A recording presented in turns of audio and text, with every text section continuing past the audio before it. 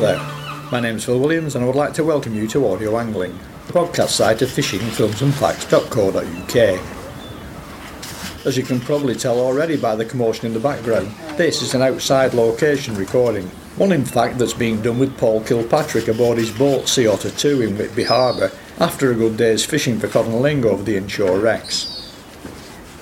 Generally speaking, most ports around the UK offer a level of charter boat fishing which can probably best be described as steady. Never constantly in the headlines, but generally capable of satisfying most anglers with average expectations wanting a day out.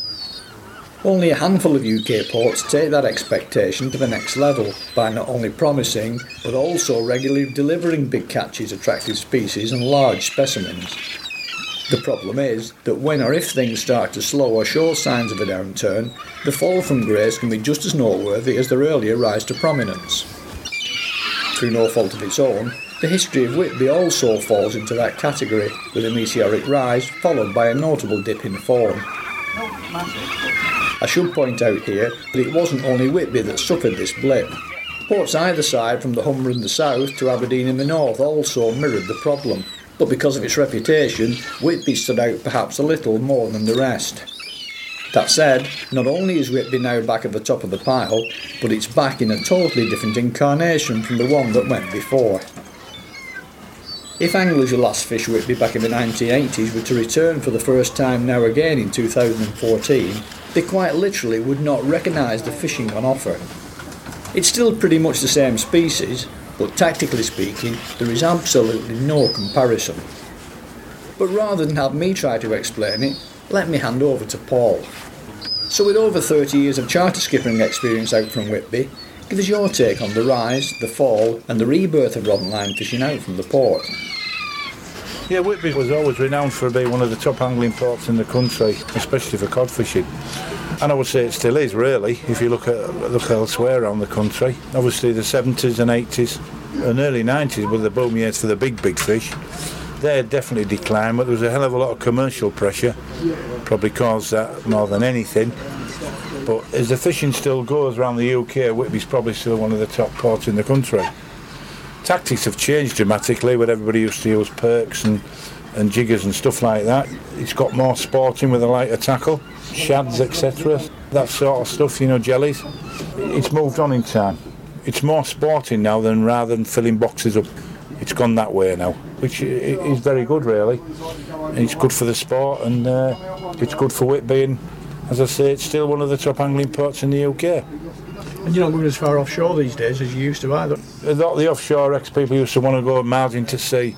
People used to do that because you used to think you get bigger fish the further you always go. That isn't always the case. We've had plenty of cod. Well, I can name a few cod around £30 we've had within 5 miles of the shore over the years. The special thing about Whitby is it's got the reefs here, which a lot of other places don't have, and the depth of water, which is ideal for the cod and the ling, and the pollock as well.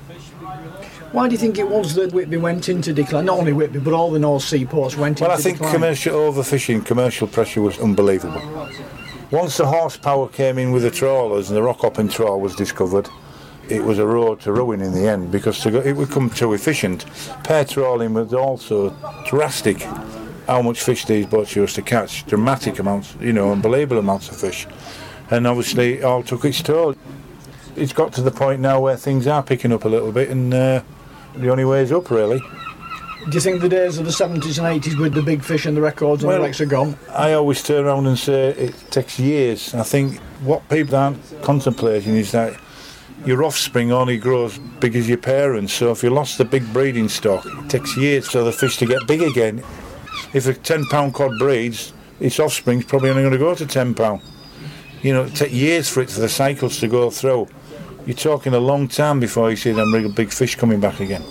And of course, in the early 70s and 80s, it was mainly a summer venue, wasn't it? Whereas now you've got the inshore.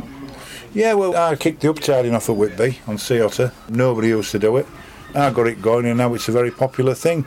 Cod fishing in winter, cod is here all year round, whether you're looking at winter or summer, you just use different tactics to catch it. And the prospects for the future? Oh, well, there's no trawling going on off Whitby, so we've just got to think things are just going to get better. So hopefully the catch rates will go up and, more and more anglers will get back into the sport. And how would you compare Whitby as it was in the 70s in its heyday with what it's like today? Oh, well, you can't compare because the catches are nothing like. There's no question about that. And the fish are smaller. But you still get good fish, you still get good catches. Not on the scale you used to, but end of the day, it is more sporting now. What about your own personal history? Tell us all about yourself. I've been fishing since I was a kid, from the age of about 5 years old, when my dad took me down the pier here at Whitby. I'm born and bred here, and I was hooked from then on. Done a lot of shore fishing over the years when I was younger. I did charter in the very early 80s, packed it in and then went off on the oil rigs, and then come back into chartering about very early 90s, and been there ever since. I love fishing, otherwise I wouldn't be a charter skipper. What about the different boats you've had? Oh, I've worked a few different. I've probably worked 4 or 5 different boats over the years. The present one I've had about 8 years. Whether I change that, I probably won't now. I'll probably just keep this one. And what part have you played in developing the techniques that are used today? Well, nobody at Whitby were used to use a shad. I was probably the first skipper here to really push it along and get it up on the internet. But probably all the way up and down the East Coast, because nobody used them. And people started seeing it on the internet, and everybody started wanting to use shads, and it took off dramatically along the East Coast. But as today's shown, shads are not the only way to catch the fish, are they? No. Bait fishing's very good as well. It's tactics on the day. Bait fishing the wrecks, you can get some really good cod, as you saw yourself. You know, get quality fish. And the ling. And the ling as well. There's plenty of ling as well if you target them. But it's all the tactics, you know, it's knowing what tactics to use on the day. That's the bit of the skill of the skipper and going in the right direction. Get that little bit in there. Yeah, the skill of the skipper. You've got to do, haven't you? You do, of course you have, yeah. Right, we've looked in detail at the sort of bread and butter fishing. Can we talk about one or two of the special prospects you've got going, in particular halibut and porbeagle sharks? Now, I've had a few halibuts over the years, and we've got this one this year, 53 pounds. We tend to catch the halibut early in the season usually. April, May, June is the time when, if you look back through what's been caught halibut-wise at Whitby, it's always been around that period. I think once it gets to like July, August, September, when the herrings start to turn up, there's just too much natural food for them. So they're very difficult to catch then, but they are there. They're not in droves, but there is halibut here, and Whitby keeps throwing them out compared to other ports. The guy had it on for half an hour. Took him half an hour to land it. Had his clutch set perfect on the reel. Played it very, very well. Conditions were quite rough that day at sea, and the boat was rolling quite a lot, but the guy did a superb job, Barry Kemper, and he gets 10 out of 10 for bringing it to the surface, and then my part was getting it onto the boat for him. What's it like in the boat? It's a big fish, flaps about. I can imagine, yeah. What about porbeagle sharks? 1 or 2 people have been deliberately targeting and Yeah, around the boat. there is porbeagle sharks about. We've had 2 this year, took fish off us, big cod in half.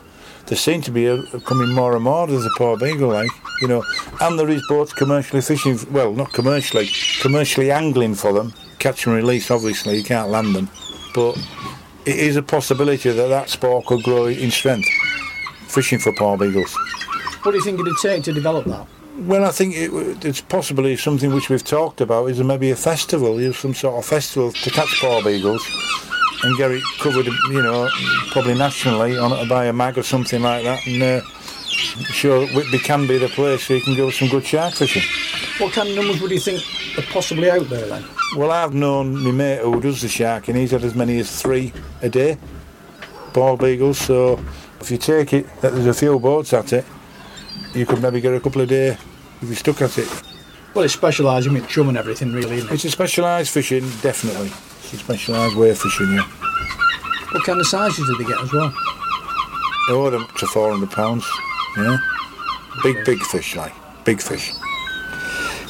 Right, how do you see the future for Whitby and its neighbouring North Sea ports in light of all the commercial pressure and stocks? And you can bitch on about the scallopers and everybody else if you want. Well, I would honestly say that there's very few trawlers left on the East Coast now, and the only way is up for the angling, for charter angling. But suddenly we've had an influx of commercial scalloping off this coast, off Whitby, etc., and they're doing utmost damage to the reefs, which is very, very worrying. And I hope I'm wrong, but it doesn't be a catastrophic effect with the scalloping. We'll just have to wait and see. And these lads are coming from where? They're coming from places where their own grounds are fished out. Anything else you want to say about them? Yeah, they should be banned back at 6 mile instantly. 10 miles in my book. All the reefs should be protected off Whitby. And they should be protected by the fisheries, and they're not doing the job. And yet the Sea Angling 2012 says that there's more money in angling than what there is in commercial. There is. And these boats, they should look at that and say, you know, if they're going to do damage to our industry, they shouldn't be doing it. It's a short-term gain, is scallop dredging. It's all over the internet, the videos of divers going down on reefs prior to scalloping with dredges, and then they go down after they've been dredging it, and it's like a lunar landscape, destroyed. Are you hopeful for the future? I'm very hopeful if we need to get these scallopers put in order, but fish-wise there is definitely a hell of a lot more juvenile cod showing up, so that can only mean one good thing: more fish.